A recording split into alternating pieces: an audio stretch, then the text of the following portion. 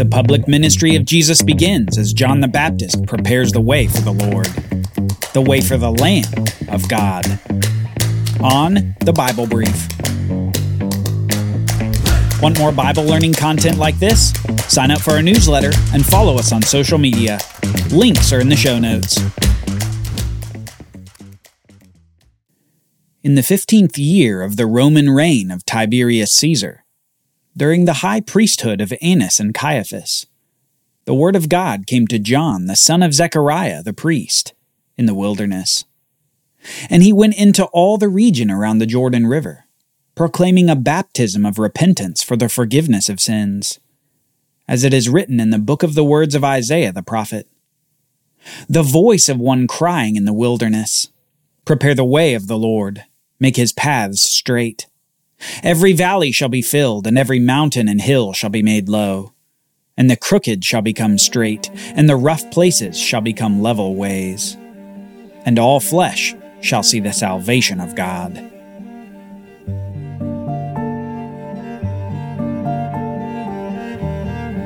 It's been nearly 3 decades since the order was given by Herod, the order of slaughter. All the baby boys under 2 years of age in Bethlehem, Herod just had them slaughtered. The wailing in the town was surely only matched by the wailing in Egypt 1,500 years prior. Just as the enslaved Israelites wailed as the Egyptians cast their baby boys into the Nile River, so here in Bethlehem the fathers and mothers wailed at the total injustice and sadness of the event. Families were ripped apart by this Herod, all to get to that one child. The one child who got away, to Egypt of all places, thanks to an angelic warning to Joseph. It was as if Jesus was somehow echoing the life of Moses. In a similar manner to Jesus, Moses himself was saved from the genocide of the Hebrew boys by the Egyptians long ago. He was saved, and he grew up to be perhaps the greatest prophet in the history of the Israelite nation. It made sense that Jesus' life would echo Moses in ways, to set him apart as the heir to the legacy of the great leader of the first Exodus. Jesus himself would eventually lead a new Exodus, even greater than that one many years ago. But the next one wouldn't be out of Egypt. It would be out of all the nations of the Israelite diaspora. Herod had attempted to murder the Messiah, but God used this awful event as further identification of this Messiah as the prophet like Moses. Bethlehem mourned, and the little family of Jesus stayed in Egypt until the death of the murderous king Herod. Then, finally, they were able to go back home to Nazareth, the place where the King of Israel would grow up in wisdom and stature, learning the trade of Joseph. He would work with wood and stone, before becoming a stone himself. A stone of stumbling for some, and a foundation stone for many others. Years pass, and finally the time for the public introduction of the Messiah comes. An introduction made by that other man of miraculous conception. Elizabeth's son John would pave the way for this coming king. John didn't live what you might call a normal life. In fact, it wasn't normal at all. This prophet preparing the way of the Lord was a man who lived in the wilderness, eating locusts and wild honey. He wore clothing made of camel's hair and held it on with a leather belt around his waist. It was an odd sort of existence, but it was part of his mission given to him by God to be a voice not in the city, but a voice in the wilderness. The unique qualities of John only emphasized the unique purpose that he was given as a great prophet before the Lord. And the people noticed. From all over Judea, crowds would come to hear this prophet, the most significant prophet since Malachi over 4 centuries before.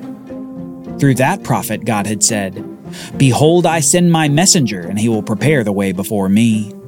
And this prophet John, centuries later, was that messenger.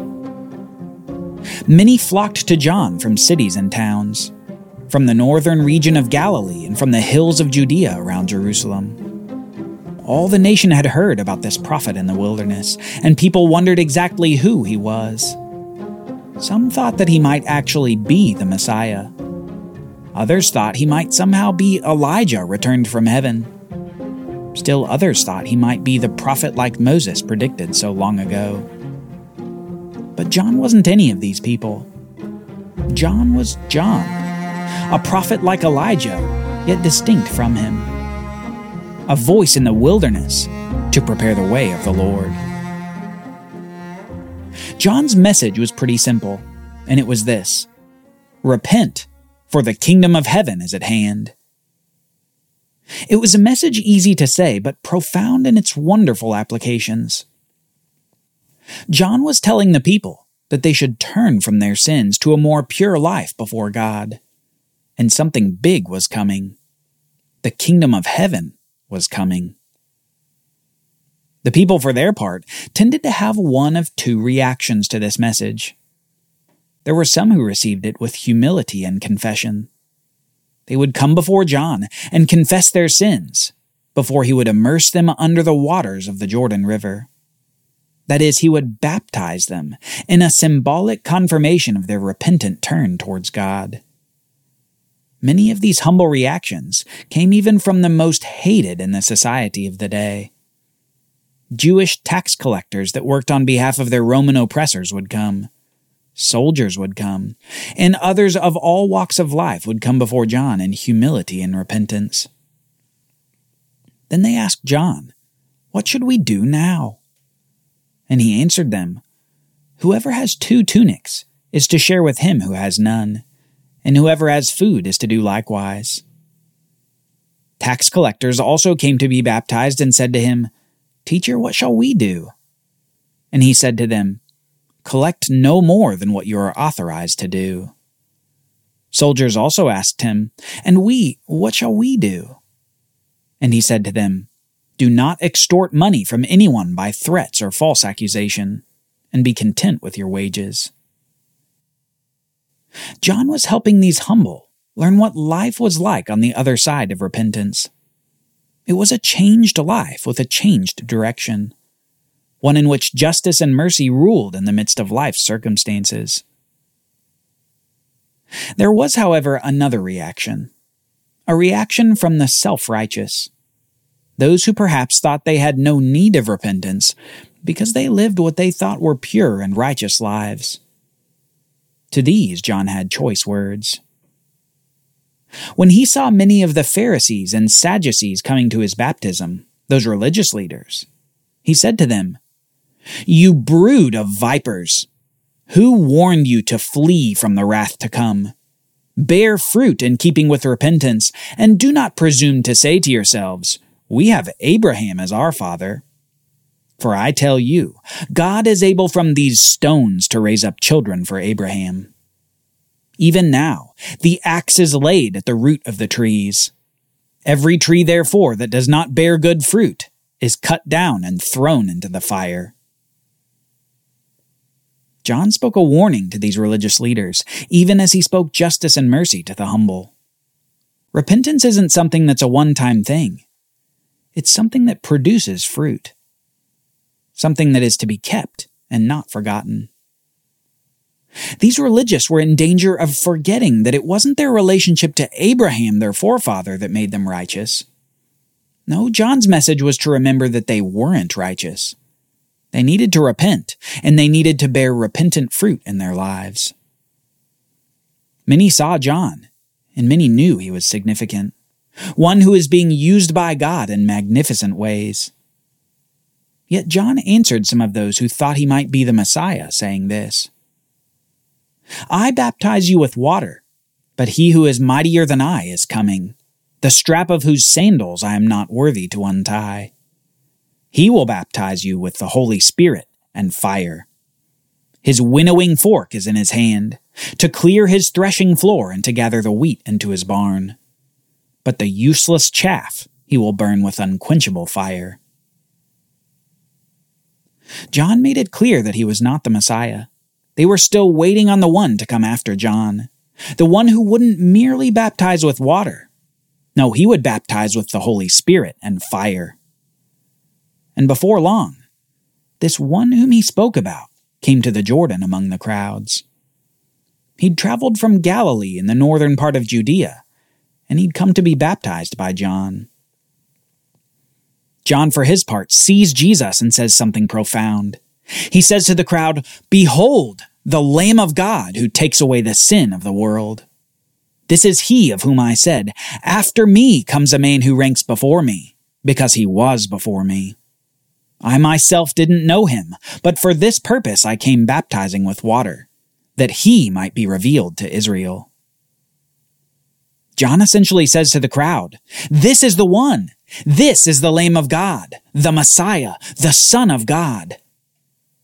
And the people looked, and there was Jesus, a man who looked a whole lot like all the other men around, a man who didn't look like a lamb, and certainly didn't look like a Son of God, whatever that looked like. John excitedly identifies Jesus, but the crowd apparently doesn't know what to do with the news. Sometime later, Jesus finally approaches John to be baptized. And unsurprisingly, John doesn't want to do it. He basically says this to Jesus, "You're the one who should be baptizing me, not the other way around. I'm inferior to you, Jesus." Yet Jesus says this back to John. He says, "Let it be so now, for thus it is fitting for us to fulfill all righteousness." And then John consented to baptize Jesus. Through the baptism, Jesus endorses what John has been doing. He endorses God's commissioning of John by undergoing the baptism of the one who is to prepare the way for him. John was a voice in the wilderness, and now John's superior had come.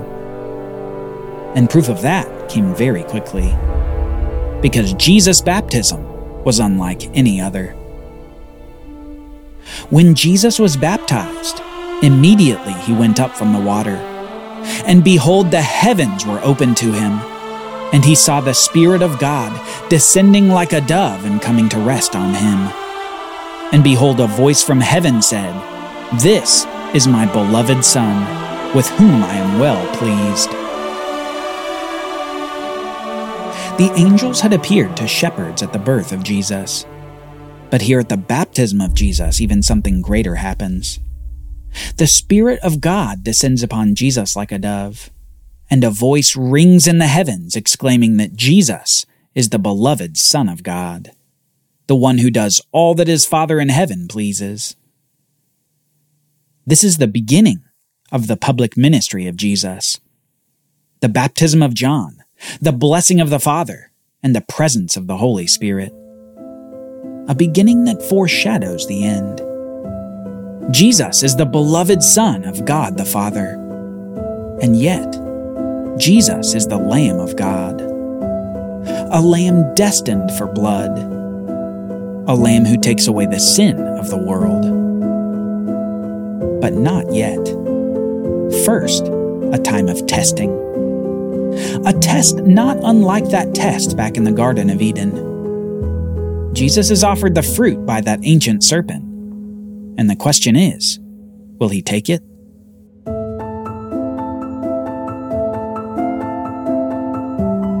Join us next time as Jesus is tempted in the wilderness by none other than Satan himself.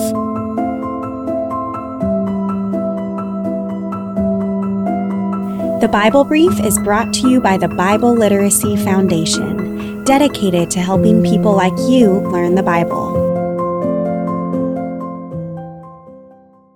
Copyright Bible Literacy Foundation 2023.